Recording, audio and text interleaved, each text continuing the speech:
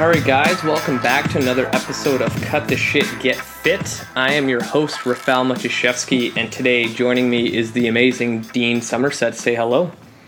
How's everyone doing out there? Thanks for having me on, Rafal. No problem. So I want to start this off a little differently than all my other episodes and kind of ask you, what did you do this past weekend? This past weekend, I was freezing my butt off. I mean, it was about minus 30 here, and that's in Celsius, so about minus 25, 30 in Fahrenheit. So just stayed indoors, stayed warm, did some writing, some reading, working out. Went to dinner with my wife. It was her birthday last week, so we had a birthday dinner, and that's about it. Slept in. That's it. That's awesome. That's like nothing compared to out here in Vancouver. It was like minus 5, and everyone was complaining that it was too cold. Yeah, I saw in the news that people were like bum rushing the sand and salt and like pushing each other over. And it's like, yeah, all right. Yeah, that's going to help. It's so strange. Like, we get angry and like mob-like mentality over the stupidest things. Yeah. Well, I mean, it could always be worse. You could live in Edmonton, right? Yeah, that's true. What can you do in Edmonton that's like fun, for example? There's actually a lot of things going on. We've got different festivals pretty much all the way through the year, but we also had this big ice castle forum that was built, and we've got a really vibrant restaurant and bar scene. Everyone has a lot of good things to say about our art gallery and museums. And plus, I mean, in the summertime, it's great when the river valley's open. There's a lot of things you can do outdoors. Helps out. Awesome. So let's get started off with telling the audience who you are, what you do, and how you got into this industry. Well, like Rafal said, I'm Dean Somerset, and I'm a personal trainer, kinesiologist in Edmonton. I work with mostly post-rehab type clientele, so people who've come to me with some sort of a medical dysfunction or injury or something like that, and they just need to get back into action again. I've been fortunate enough to work with some pro athletes, some Olympic champions, some amateur athletes, and that's really cool. But I've also worked with a bunch of people who've had things like spinal cord injuries, heart issues, one heart transplant client who was really cool to work with, the odd cerebellar issue or cerebral issue, so pretty much everyone under the sun. How I got into it was, I'm just a meathead at heart. I just like to lift things and move stuff from A to B, and that's just always been a passion of mine, and it's something that just kind of defines who I am, and I wanted to be able to find a way that I could make a living out of it, and I've seemed to do pretty well with that. That's awesome. So do you work at your like own facility or kind of a other gym and just rent space? Like, what's your setup there? No, I actually work at a commercial facility, so very much like what a Good Life or an Equinox or a Gold's Gym. It's I guess you could say a regional gym called World Health. It's in Alberta exclusively, so it's Edmonton and Calgary, but there's about 10 locations in Edmonton and about 11 or 12 in Calgary. And it's a corporate gym structure, so it's the same as what most commercial gym structures would be, and I'm just an employee through that. But I've been able to have a lot of leeway to do some of my own stuff because it builds up their business and builds up their esteem to be able to say that I work there, and I'm able to increase their, I guess you could say, marketability. But also it brings in clients and it brings in good business, so they love it. It's always good. Yeah, because I used to work for a big box gym, and that was like one of the struggles is that you couldn't really do what you really wanted to do. You had to follow some guidelines, so it was kind of like sometimes you would headbutt with the manager or other trainers that are trying to steal your clients and stuff like that.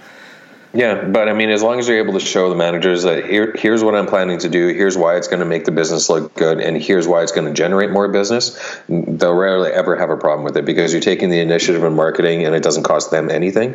So at the end of the day, if it brings in money and doesn't cost money, they're usually willing to go for it, as long as you at least let them know about it ahead of time.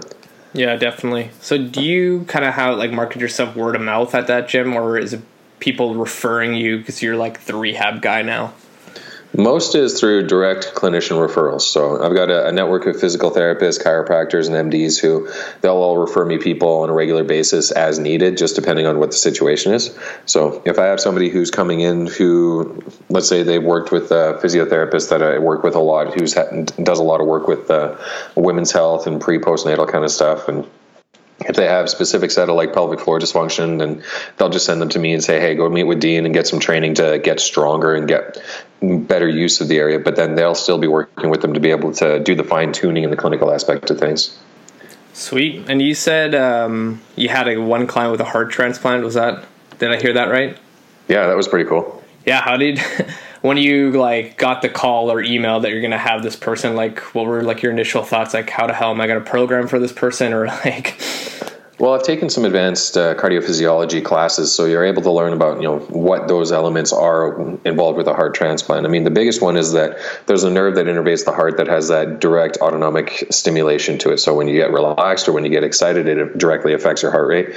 When you have a transplant, that nerve's cut, so you don't really have that direct impact of the nervous system adjusting heart rate. So a lot of it has to be through baroreflex and baroreceptor. So as oxygen content and carbon dioxide content changes, that's what mediates whether or not the heart rate goes up or down. So a lot of the time when we spend with them, he's still doing normal cardio type activities, he's still doing resistance training, but you have to kind of build him up a little bit slower and then bring him back down slower, just due to the fact that you don't have that neural innervation.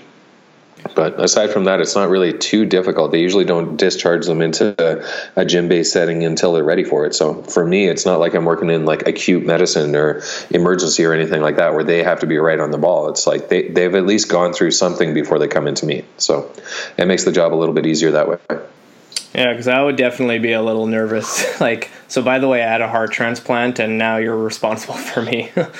Yeah, and I mean, I wouldn't recommend that for the average trainer because like I've taken some different certifications and courses based on stuff that I'm interested in. And one of the advanced cardio ones was all about everything that could go wrong with the heart.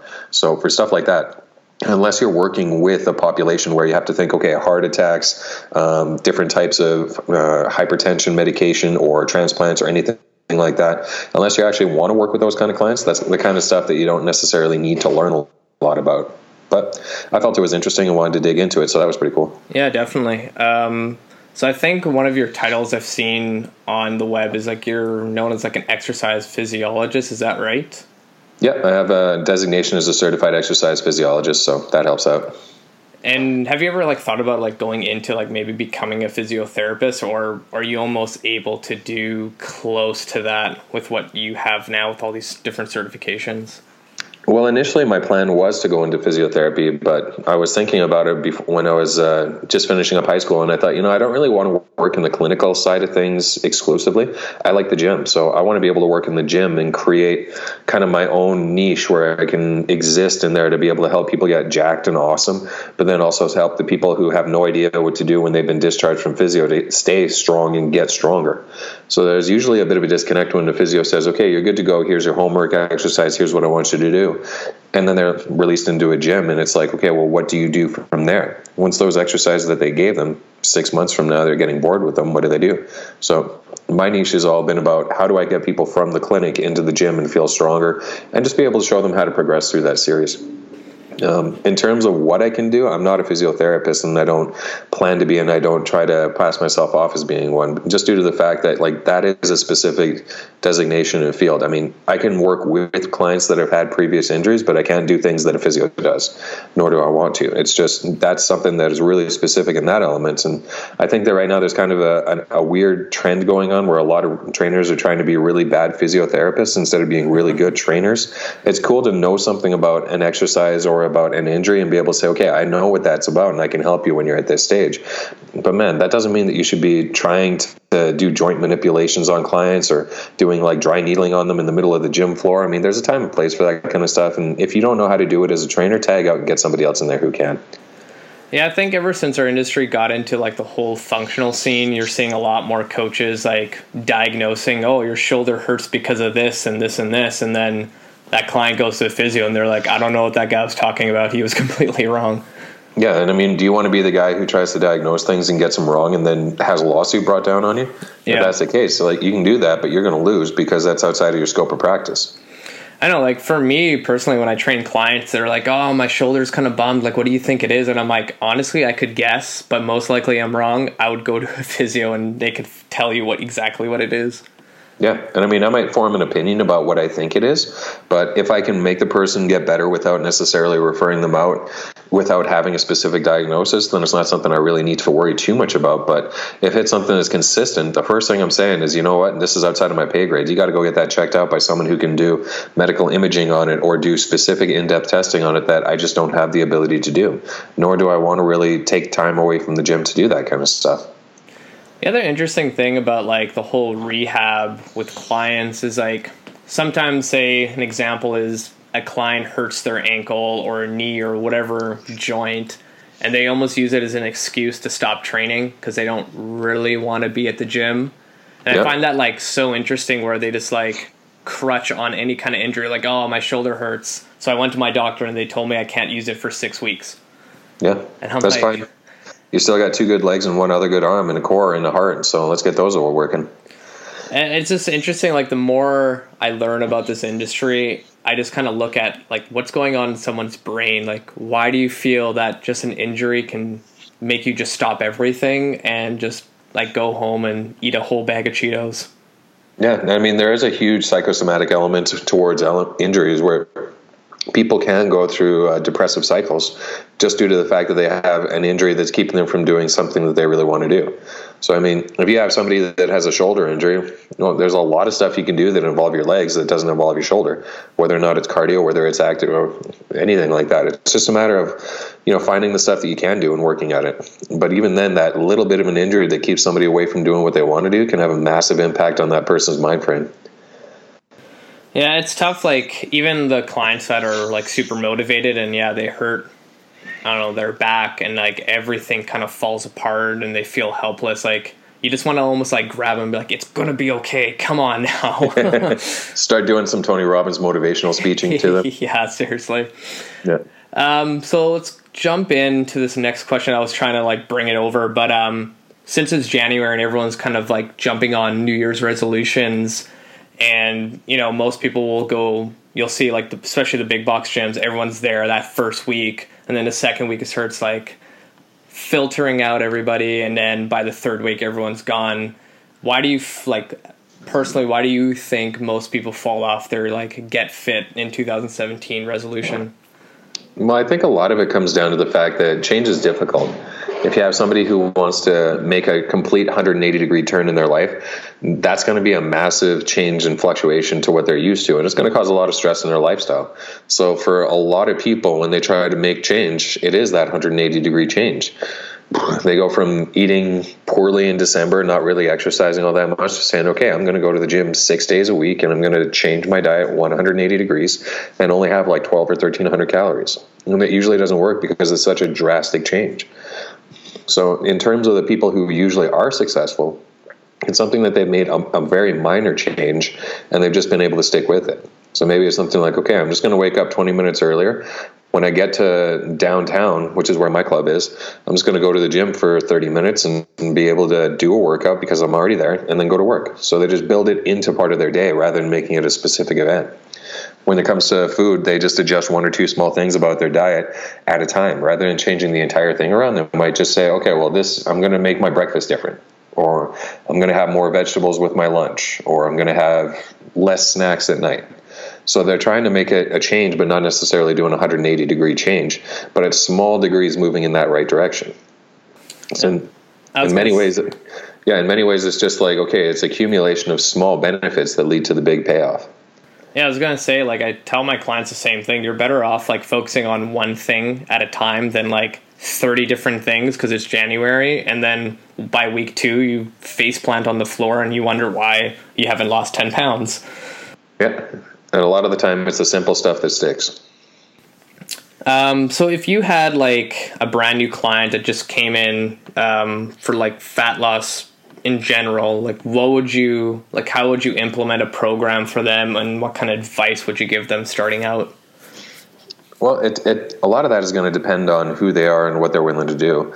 But part of that comes down to communicating with them. Okay, well, you understand what you need to do to lose weight. For one, you have to consume fewer calories and you have to start exercising so you can burn a few more.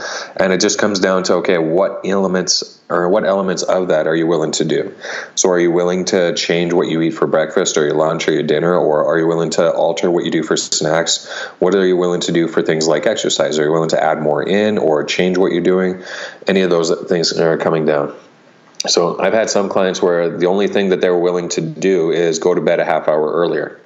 And it's like, okay, well, that change is good. That's a good starting point. So let's stick with that. If you're able to get some more rest, you're going to feel better and you have more energy, which means that there's going to be a likelihood of you wanting to start doing exercise down the road or change up some of the things that you're eating. So let's start with that. And if that is the only place that they're willing to start, let's get them to actually start there rather than saying, okay, well, you have to follow this food plan, you have to follow this workout plan, you have to stretch like this, you have to do that.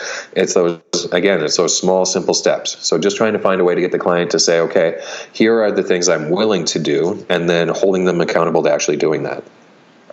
Yeah, the other one, like I always tell clients, is like you just have to be consistent with at least one thing to see a benefit. Because I'll have clients that I've trained over the years where, say, they're coming 1 day a week and that's all they can do, but then in that month they miss 2, and then the next month they miss 1, and then there's 1 month where they miss 3, and they're like, what the hell, I'm not losing weight. I'm like, well, you just need to show up. Right? I have one client who he shows up once every 2 weeks, and he's done that religiously for the last 10 years.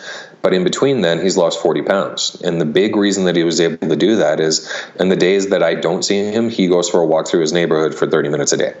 So we were able to make a plan where he was able to say, okay, well, here's recreational activity of just going for a walk.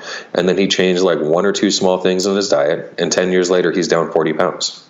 So it doesn't have to be something that's magical or mythical. It just has to be small changes in the right direction.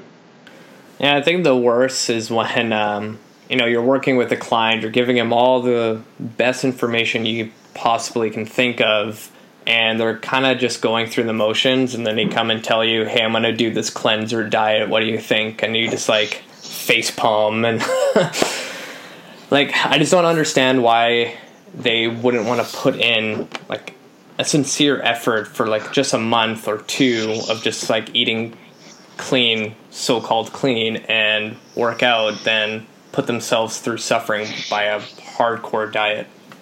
Yeah, but some people, they actually do get good results from that. So when somebody says, what's your opinion on this cleanse? I'll literally say, it's tough to be able to do for a couple of days, but it might be enough of a jump start for you to feel like you're actually finding success later when the cleanse is over and you're getting back into a different type of eating. But the key with any of those cleanses is that they're going to make you poop a lot. So you better hope that you're finding a toilet nearby. And after that, then you have to get into a habit of eating well. So if it's a 3-day cleanse or a 7-day cleanse where it really pushes their limits and really makes them work hard, but then they back off and they start having food that's like good quality fruits, vegetables, lean proteins, carbs when they need it, that kind of stuff. As long as they're able to do it, that's fine. If it works, it works. I'm not going to argue too much with it. Is the success rate that high with it? Probably not. But I mean, if you go on a 3-day or 5-day cleanse and you drop 5 or 10 pounds, that looks really good in that client's eyes, and that's going to be giving them a lot of optimism going forward. They'll start saying, oh, I had success. I can do this now. I can actually push it. So cool. If it's a spark that jumpstarts that person into something bigger and helps them to stick with it, then the spark is all you need. I mean, it might not be the jerry can of gas on the fire, but that's all you need is that one little spark to make something happen. If that works for that person, then it works for that person. Yeah, it's interesting because like over the years, maybe like 4 years ago, if a client told me they're going to do a cleanse, I would try to educate them on like what's going to happen to your body, and most likely you might gain some weight back when you go back to normal eating. But like now it's like, okay, you want to try it, you might as well try it because you already decided. Like whatever I say is not going to change your mind now, and who knows, it actually might work. You'll get super motivated that you're seeing your weight fall off, and then you're like, okay, now I'm going to do this clean eating thing to maintain my momentum. Yeah, and at that point, they're interested in making change. So the worst thing you could do is say to somebody who's interested in making change, no, don't do that because it's stupid. Because now they're not interested in making change whatsoever, so they're exactly where they were before. So if you're able to have a client come in and say, I want to do this cleanse, what do you think? And you say, you know what, give it a shot, see if it works. You're encouraging them to actually create that change. And if they create enough of a change and say, this is working, this is feeling good, I want to keep making this change in the right direction, again, it's just that spark. It's all it takes is sometimes just that little thought process or that little change in their ability to say, I can do this and I've found success, and they're off to the races with it.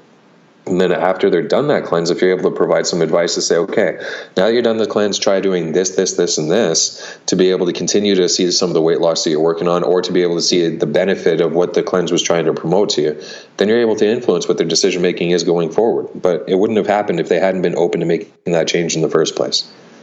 Oh, definitely. Like, the only diet that I've seen that this did not work for clients. I've had a handful do them. Is that Bernstein diet? Have you ever heard of that before? Yeah, I've had a couple of clients that went on that, and we tracked their body composition and showed that they actually lost lean body mass rather than body fat. So that wasn't really all that enthusiastic for them. Yeah, like when I think the first client who's ever done it, I'm like, okay, you're decided, I get it. We'll modify your workout.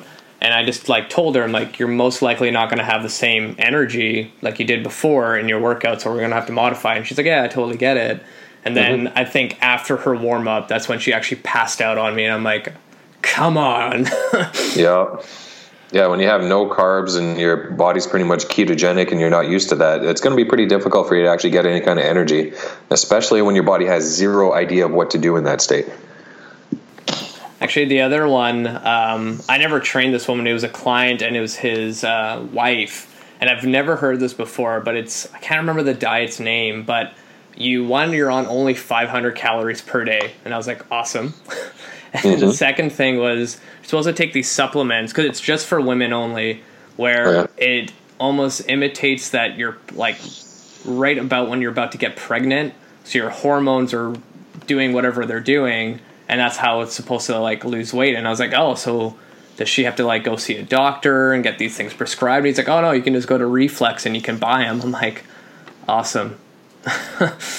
So essentially they're on like a mega dose of a birth control medication that's not medically supervised while taking in fewer calories than would be needed to support life in order to trick the body into thinking that it's pregnant while not being able to support second generation of life. That's fantastic. Science, right? Word. Man. And this was like the 5th time that she did it too. And I was like, that's, how long has she been trying to lose that last 10 pounds? It's obviously not working. Hey, 5th time's the charm, I guess, right? Yeah. Where was I going to go with this? Let's go back to injuries, because with the general population, what's kind of like the most common like theme that you see with like dysfunctions and injuries and things like that? Well, the two major areas that you tend to see a lot, especially with the general population, are just sore lower backs and sore shoulders. And you figure how much time people spend sitting in a rounded forward posture. Maybe they're in an office or in a car or something like that. Those areas just get a little bit stiff and cranky and beat up. So over time, those are the areas that seem to get the most, I guess you could say, worn down from sitting hunched over a computer or keyboard or something like that. So getting people to just get more mobile through there, getting stronger, getting better conditioning is usually an easy way that you can help remove a lot of people's aches and pains. And conditioning doesn't just mean, oh, well, let's do cardio. It's, okay, well, can you make a muscle contract, produce force, produce it over an extended period of time, consistently hit and control a position that you want to get that joint into, and be able to produce that force in that position. So conditioning comes up, everything seems to get better. So would you like suggest for someone just starting out that's like a desk jockey just to like maybe start foam rolling and just stretching, or adding that more into their programs? Like how would you kind of program more mobility work into someone's workout? Well, a big element of mobility work is do they need it and can they control it? So if somebody doesn't have a specific amount of mobility in a joint, let's say they're 60 or 70 years old and they've got disc degeneration, they've got osteoarthritis, and literally the joints do not move through a range of motion anymore. So instead of having maybe like 14 degrees of flexion and extension in their spinal vertebrae, they only have about 7 degrees. You can't really push that range of motion any further if they don't have the ability to use it. Whereas conversely, let's say you have a young 20-year-old female who's a former gymnast or dancer, hypermobile as all get out, but she can't squat or bend down to touch her toes because she's got guarding tension, and she just doesn't have the ability to use the range of motion that she has. So in either of those situations, mobility is completely different. So one is the person just doesn't have the range of motion in the case of that 70-year-old degenerated client, and the other is they have it, but they just can't control it or use it. So the mobility that you would program for those two individuals are going to be completely different, just due to the fact that there's different reasons why they don't have that mobility to use. So for somebody like the dancer who's hypermobile but can't access it, you'd have to get them into altered positions to be able to use that range of motion, use that positioning, develop some tension in it, develop some motor control in it, and then be able to get them to progress through that. For the guy who's 70 years old and degenerated, then we have to get them close to those end ranges and be able to slowly apply force to try to get them to get a little bit more. So it might only move like a quarter of a degree, but just getting them into that position where they use as much as they have and then slowly push to the ends to be able to see if they can get just a smaller amount more. So in each of those cases, they're going to be completely different types of mobility, but it's just a matter of what does that person need. Simply grabbing on them and saying, oh, well, let's just stretch your hamstrings. That only really works for the people who have short hamstrings, but it doesn't work for the people who have short hamstrings because of an underlying condition. So understanding why mobility has to be tailored becomes more important than actually giving a mobility exercise. Have you worked with like that age range of like 65 to 75? Absolutely. One of my clients is 75 and he just deadlifted 335 on his birthday. That's awesome. Mm-hmm. Yeah, like I have one guy I train and he's 74 and he's always like complaining that he's not getting stronger. And I'm like, well, you are 74, like there is a limit. But I'm wondering with your experience, like have you, like obviously with that one client deadlifting that much, like was he like pain-free that entire time building up to it? Like how long have you been working with them? And have you seen other older generations improve their strength? Absolutely. That one example, he's somebody I've worked with for the last 10 years, and that was a PR lift for him. So 335 for 3 reps is the most he's ever lifted at 74 years old. So for that, I mean, I would say that strength should be something that can be developed through the lifespan. It's a matter of what's the risk to the reward. So if you have somebody who has a history of osteoarthritis or inflammatory issues or degenerative conditions, or maybe they're riding bone on their hips or their spine, probably isn't worth it to push heavy weights with that individual due to the fact it's just going to cause more problems than it's really worth. I mean, if you get an Instagram video of a guy pulling a deadlift, but then he can't walk for the next 2 months due to the fact that his hips are so flared up, that's not a risk that's really worth it for that person. But that doesn't mean that you can't generate strength in other ways or other patterns or anything else. I mean, you can teach anybody how to breathe and brace, but the whole reason that somebody's coming to the gym is to get stronger. So you should be able to see lifelong changes in strength. Some points, yeah, you're going to see things like sarcopenia where the muscle literally wastes away and you don't have the strength anymore. Testosterone decreases over a lifespan, so you don't have the ability to remodel tissues as easily. Dehydration, degenerative changes, all that stuff adds up as you get older.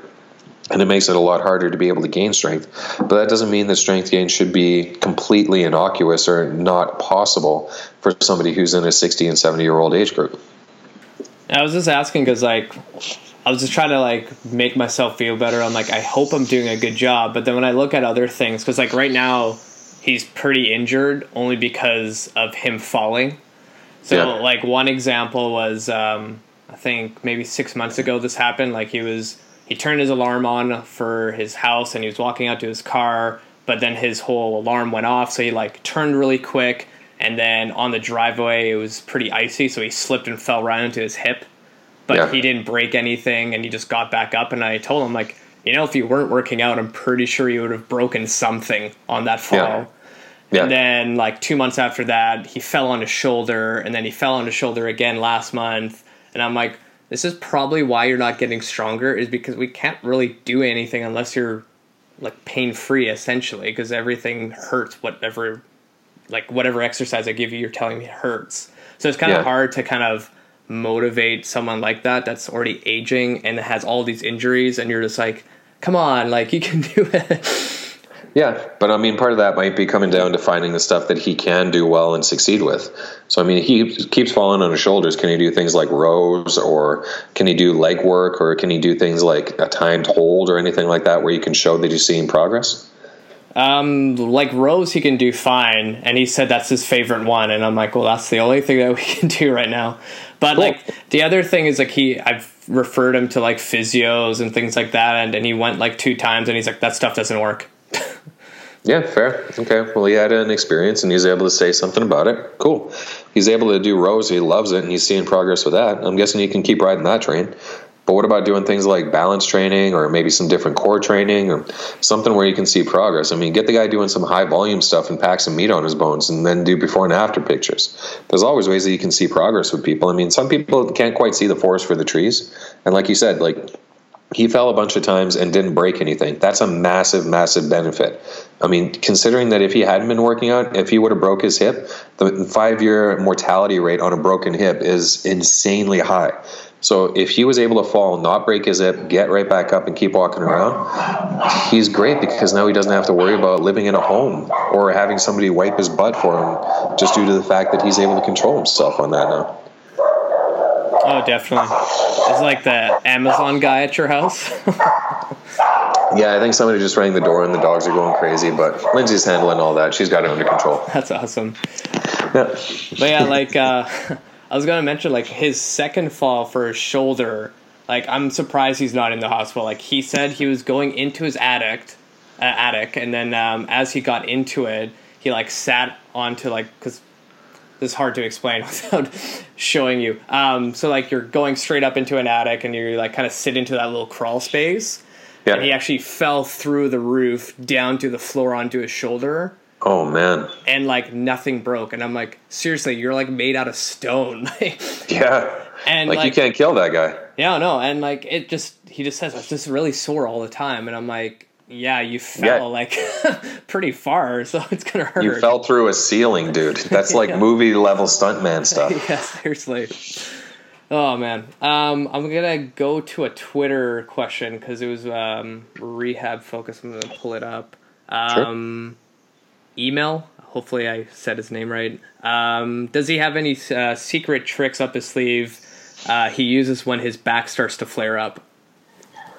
The biggest things that I'll do is a braced dead bug or a front plank, or I'll just get up and go for a long walk, because that seems to be the only things that work well for me.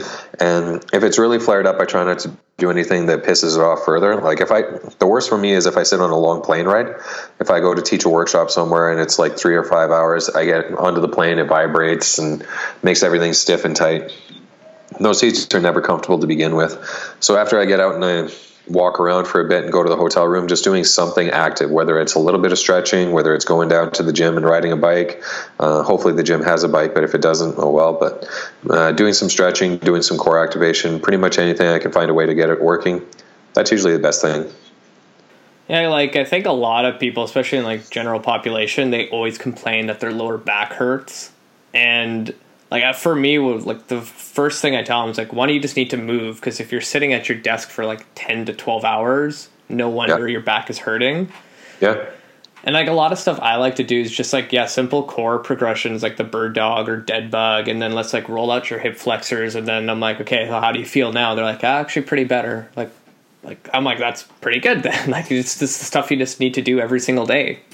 Yeah, and people get into the idea of, oh, that's going to be boring. Well, I never hear anyone complain about how exciting brushing their teeth are. I mean, you do the exact same thing every day. Everyone has a routine of showering. Everyone has a routine of brushing your teeth. It shouldn't necessarily be different. If you have a routine of exercise, it's like, okay, get in there and do something. Think about what you're doing. Get the job done. Move on. I mean, if a dead bug helps you feel 1,000 times better, who cares if it's boring? Just do it and feel better. So now, what do you like to do with a client if they say had, like, a bulging disc or a herniated disc on, like, L5, L4, like that kind of area? Part of it comes down to what can they do and what can't they do. So typically what I found is L5, S1, L4 or 5, those kind of areas are usually more flexion-based pains or flexion-based problems. So the person overflexes the area and has some issue with that, or they over-rotate the area, especially L5, S1. Both of them come down to not having necessarily the core control that they need to be able to move in a way that means that their hips are doing the work versus their spine. So they kind of over-dominate the spine versus getting the hips to actually do something. So if I can teach the person how to at least brace their abs, get them to breathe while they're bracing, and then get them to move their hips, that usually clears up a whole bunch of stuff. And if that means doing things like a hip hinge, a deadlift, dead bug, bird dog, front plank, side plank, inverted upside down plank, whatever works for the person, But at the end of the day, it's just, okay, well, let's get you to not move through the segments that you move a lot from that does cause some sort of a pain trigger, and get you to move from your hips versus moving from your spine. You can do that. It winds up catching a whole bunch of things. I find a common theme with people with, like, herniated discs where when they go see a physio and the physio emails me back on what I need to work on, it's almost like all those people are living in such like high tension, like they're constantly bracing their core so hard that they almost can't move, and all they need to do is kind of like learn to relax and contract. And I find that's almost so difficult to teach that to a client. And you're like, all right, think of like a jellyfish. It contracts and it's loose. It contracts and is loose. And they're like, I don't know how to do that. Yeah. I mean, if you've ever had pain like that before, you know that it almost gives you like PTSD, and you don't ever want to go back to a situation where it's set up to actually create that same type of pain. So people will guard with tension and not want to let go because they just don't want to go back to that same state. Even if they're not currently having any kind of pain, it's okay, I don't want to go back, so I'm just going to stay tight and resist against it. So having people overcome that fear, even if there's no physiological reason for it or mechanical or structural reason, that fear is going to hold them back more than anything else. It doesn't mean to go into it like completely reckless and say, oh, well, just move your spine anyway, knowing that there are probably some ways that person is going to be very hesitant to, and that could actually cause some tissue damage that might make them hurt more in the end. It's a matter of saying, okay, well, go easy with it, but don't be afraid of the pain. If you get into a situation that pushes it a little bit, maybe you just need to back out of it and do something different.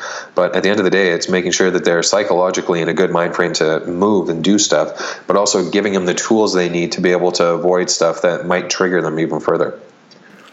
Yeah, like I had one client where I believe it was L5, L4, and he was just in constant pain, like all the time, to the point where he was getting like the shooting nerve pain down his left leg. And he ended up getting surgery. And what he explained to me, what they did is they went in there and just shaved off the bulging discs so it didn't hit the nerves. Yeah. And then when he finally came back to the gym, like the first thing I noticed, he looked like he grew 3 inches taller because he wasn't hunched over anymore, like just bracing for that pain. And I was like, man, did you like grow after the surgery? Like, and he said it was unbelievable because after he said he was pain free, like his back just did not hurt anymore. And I'm like, that's pretty freaking cool. Yeah. And I mean, there are some situations where that's fantastic and it happens, but there's also some situations where surgery does nothing.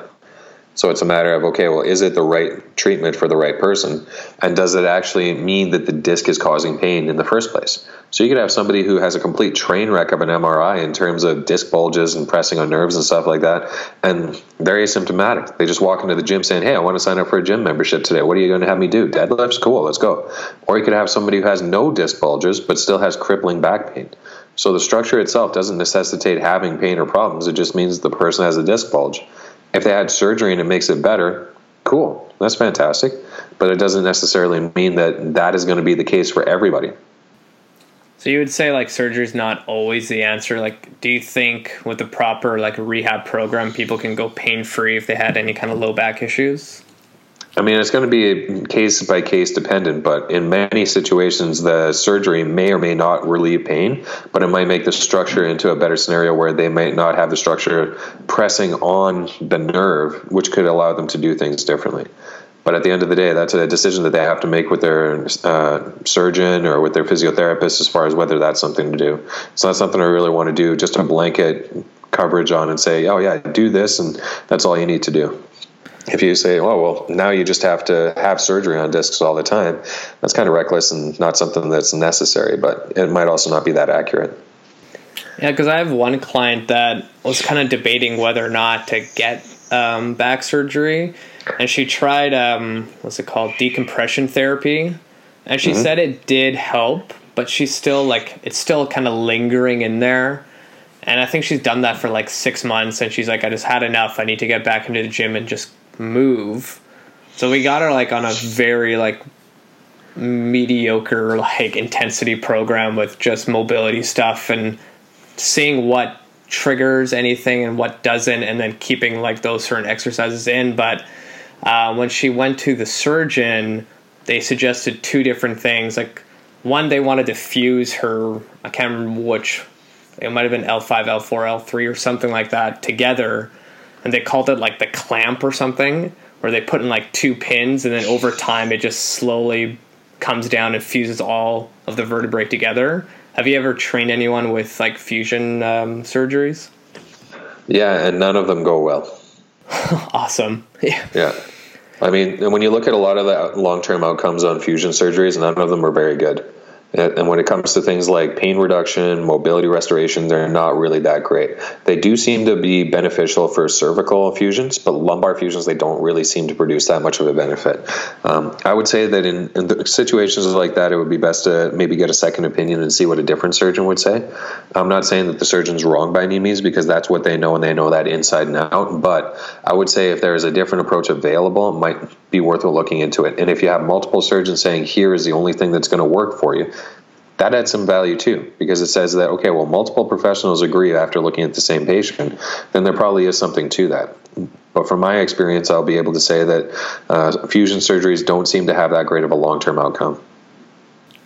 Like, what kind of quality of life do people usually have after a fusion surgery in the lumbar spine? Well, I mean, it depends on the individual, but in terms of pain reduction, it doesn't seem to be like switching a light on or off or anything like that. It's not like the person was in a 10 pain before and a 0 pain after. It's more like if they were in a 10 pain before, they're now in like a 7 or 6 pain. So it does help in some situations, but then there's other situations where it's like they were in a 4 pain, but now they're up to a 7 pain because now they've got this fusion surgery that just irritated the heck out of everything around it, and now they're kind of flared up with it. And then from there, the spine is meant to move and rotate when you do things like walk or when you sit and stand. And if it can't do that, something else has to pick up the slack. So if you fuse something like L3-4, L4-5, and those vertebrae are supposed to actually do some rotating, but now they don't, L5-S1 has to rotate. And rotation is one of the number one ways of having a herniation in that zone. So now you're robbing from Peter to pay Paul. And it's a matter of, okay, how long can we have this go before something happens in one of the other areas that now we've stolen mobility from these zones and we've asked these other zones to pick up more. So now we have L5-S1 issues, SI joint issues, maybe some TL junction issues. But if you take a normally mobile segment and you make it immobile, the other segments have to become mobile if the person wants to walk. And that usually leads to bad things down their line. Man, you should talk to my client. You're so smart on this stuff. That's awesome.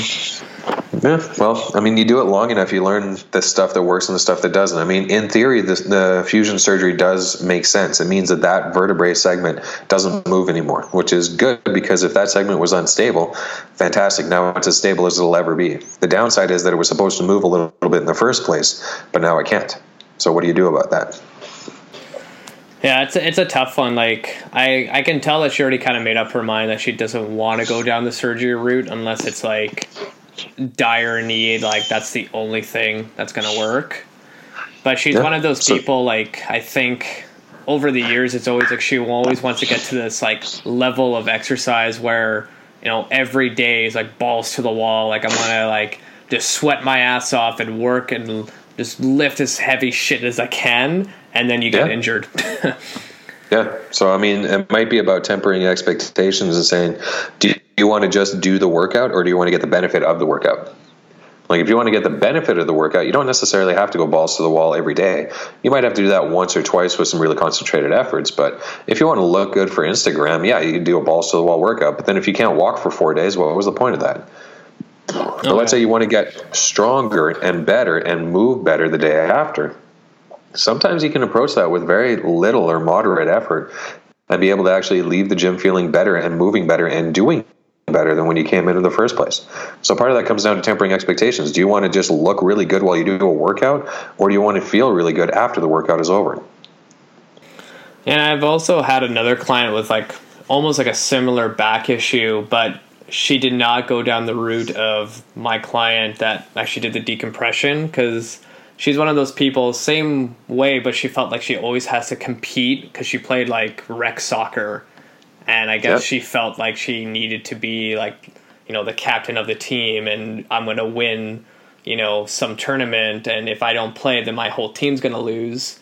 But then after a game of playing soccer with a bad back, she can't walk for 3 days and she'll go to work and like slowly reach down to her chair to sit down and like take deep breaths just to brace that movement. And I'm like, this is not a good quality of life. Like, you need to do your rehab. Yeah. And I mean, some people, they get in that vicious cycle of, okay, I feel good, I'm going to go play until I don't feel good, knowing that it's too late at that point. So having a game plan set out. If she's hyper competitive, maybe use that against her. Say, okay, here's the goal. Here's what I want you to do. I want you to play for 30 minutes and then be strong enough to be able to say, I'm going to stop at that point. And then I want you to do that again tomorrow. Because if you play for 60 minutes today, you probably won't be able to play tomorrow. I wish it was that simple. I've done that before too. But then, yeah. And I think a lot of it comes to finding success with what that client's willing to do or how they view that competition. So, okay, do you want to just go out there and play hard, or do you want to play smart? Do you want to go out there and run the fastest on the field, or do you want to score 3 goals? We got to change how you play so that you can keep playing the game. And that might mean saying, okay, well, we got to adjust that, have you not run as much, but look at the play a little bit differently and be able to see if you can get 1 or 2 plays ahead of where the ball is right now. So that way you don't have to bust your butt and get in there. I mean, look at someone like Jaromir Jagr. The dude's closing in on 50, still playing in the NHL. And the fact that he's able to do that, when he was in his 20s and 30s, if you watched him play, he never worked that hard. Like, he would always look at the puck and he'd kind of skate around, and he would be where the puck was going to be in 2 or 3 plays. He just knew where the puck was going to be, and that allowed him to have a longevity in his career that's unmatched. So you look at the guys that just bust their butt and work hard and take all the hits, they're out of the league before they're 30. He's in there still 3 or 4 generations in of a lot of those players. He was playing before many of the players now were born. So that tells you that he obviously knew what he was doing ahead of time to be able to save himself and have a long career. So now you got to start teaching those clients that, okay, that's great that you want to work hard while you're out there, but what's the point of the game? You want to win, right? You want to score the goal. Let's see if we can figure out ways to make it smarter so that you don't have to work as hard and you can actually get up and move around tomorrow. Now, if you had to suggest kind of self rehab therapies, would you suggest a client to go see a massage or get dry needling done or go for a float or anything like that? What would you suggest? All of them.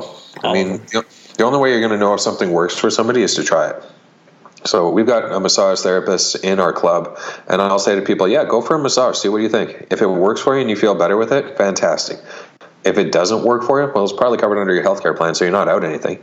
But at least you know and you can actually see what it feels like. If it's a great experience for you, you'll never know it by not doing it. I do a lot of work with physical therapists and chiropractors, and if somebody says, I'm interested in going to a chiro, I have a list of different chiros that I can refer them to. And I know the ones that work really well with some conditions and really well with other conditions, so I can say, here, go to this guy. He's awesome with stuff with necks and shoulders. He's not going to crack your neck, because I know you said that you were against that. He's got other techniques and tools. You want to have your neck cracked? Go for it. He's got this going on. But everyone's going to be a little bit different as far as what they want to have happen. And if you match them up with a practitioner who can do really good work, everything's happy. Now, if you had to compare a chiro and physio and choose one, because the physio I go to, he does know some manipulations and things that a chiro can do. Mm-hmm. But then on the other side, a chiro can't do dry needling. So which one would you suggest? What are the pros or cons? Because I always kind of go back and forth on this one. The biggest thing I would say is who's best at what they do and what does that person need? And if they need to get mobile in a certain area, I'd say, go try a chiro who can do a manipulation on you. If it works really well, cool. If it doesn't work really well, I got a physio as a backup. Or if they're really against chiropractic, then have a physio that you can send them to. Or maybe it's something where they've just got chronic tension in joints and muscles and they need to have some electric stim or dry needling or something like that. Send them to the physio. It's not necessarily a matter of one over the other or one is being better or worse or anything like that. It's like you said, they have different skill sets and they have different aptitudes. I'm going to send them where the person is the best at the aptitude that they have. I only ask because I've had some clients go to a chiro and they're yeah, I felt good after, but then the next day I felt the same. And then every week I'm just going in and getting cracked and snapped, and 20 minutes later, see you later and I'll see you next week type of deal. And I don't know, ever since then I was kind of put off on chiros and kind of just stuck to physios. I just wanted more insight. Yeah, and there are some where that is their business model and that's all they do. But there's others who don't. And in Vancouver, I'm pretty sure I could find 20 or 30 chiros who are fantastic at what they do, teach more of the mobility end of things, and get the person off the table to do stuff to reprogram. But at the end of the day, there's good chiros, there's not so good chiros, there's good physios, there's not so good physios. There's good trainers, there's not so good trainers. So we can't necessarily judge the profession based on one or two experiences that may not have been satisfactory. No. If you have a professional that you work with who you're like, this person does awesome work, then they're the exception that you should be sending people to. But you don't know who those people are until you've at least tried a few individuals to be able to say, okay, this person does good work. This person, I'm not sold on them yet. This person, I'm never sending somebody to.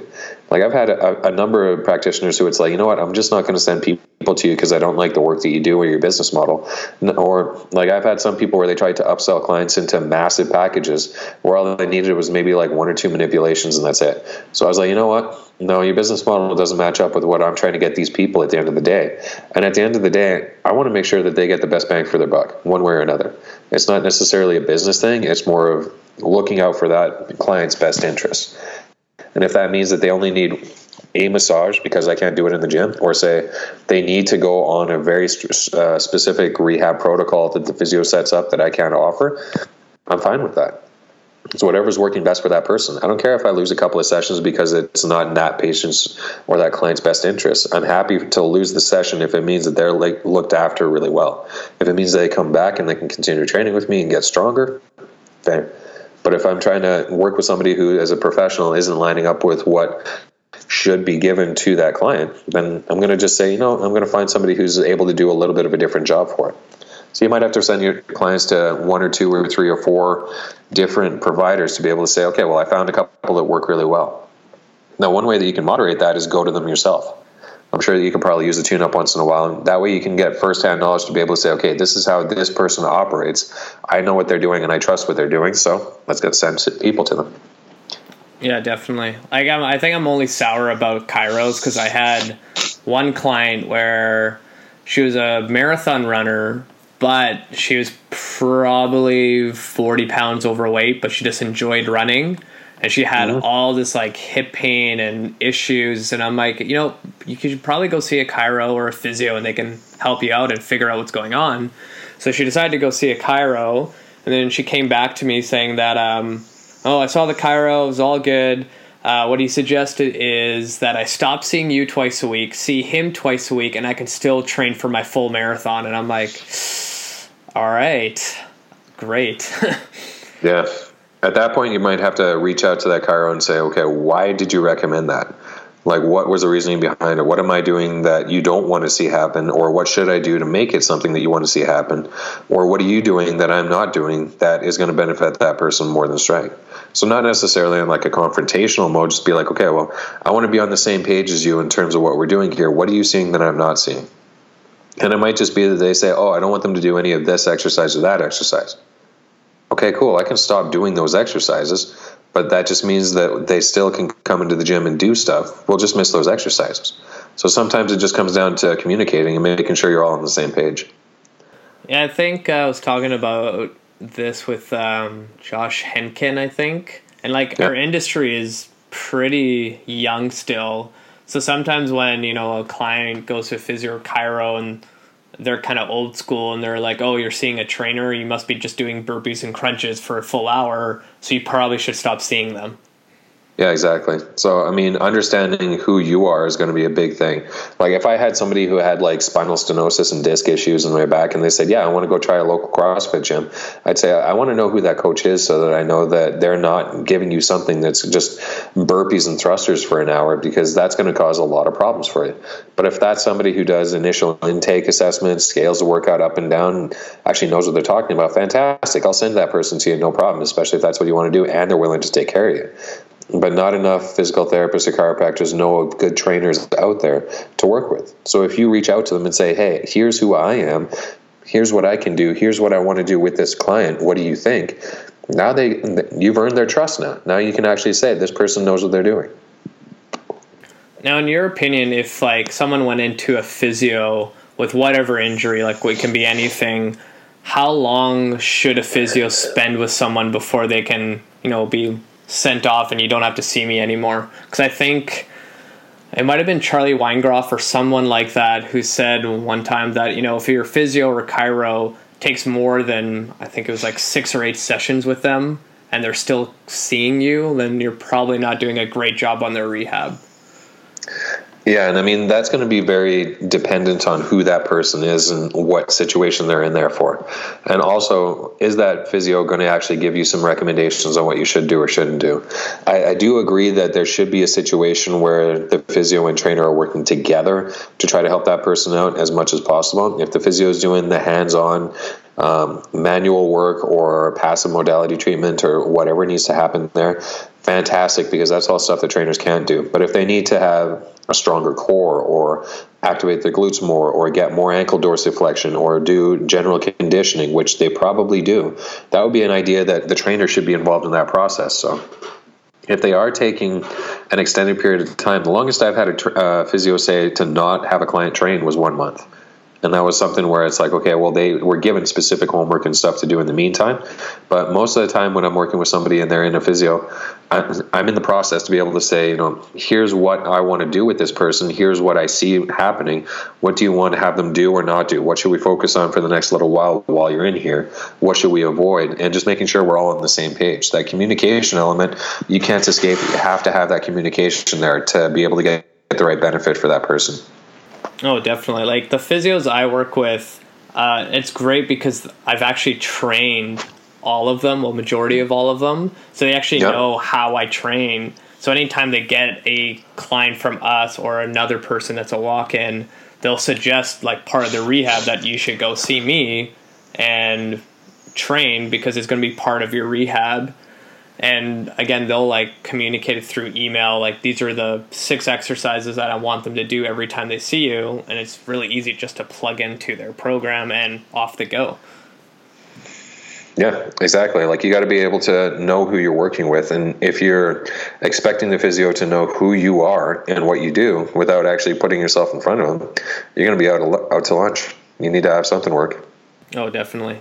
So last question, because we're getting close to an hour and somehow this always goes so fast and I don't even know where the time goes, but where can people find you online? What are your next projects coming up and any kind of speaking engagements coming up? Well, funny you should mention that because I'm apparently doing one in Vancouver and in April with Tony Gentilcore, and I don't know who organized that for me. I'm pretty sure it's somebody with the name Raphael, but that's happening. So that's actually on my website, Complete Shoulder and Hip Blueprints, but you can find that through deansomerset.com, Facebook, Twitter, the Instagram, all that kind of fun stuff. I'm on there. Perfect. So I just want to thank you for all your time and all this great knowledge you shared with us. Not a problem, man. Glad to be here. All right. So that's going to wrap up episode 30, which is amazing that I've already done 30 interviews. So that's 30 weeks of constant content of information for nutrition, training, and everything you can think of that's related to health. So I want to bring it out to you guys. If there's anything that you want to learn or know from all my guests, feel free to email me. Contact me through Facebook, Instagram, and Twitter. It's really easy to find me with a long, complicated last name. So search me up, Rafael Matuszewski, and let's connect. Let's get some questions going. And also check out the Patreon page at patreon.com/cuttheshitgetfit. And we'll see you guys next week.